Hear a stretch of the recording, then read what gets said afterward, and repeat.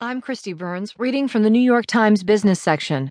Apple removes New York Times apps from its store in China, by Katie Benner and Sui Li Wei.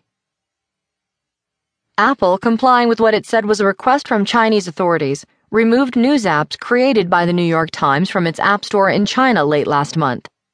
The move limits access to one of the few remaining channels for readers in mainland China to read the Times without resorting to special software.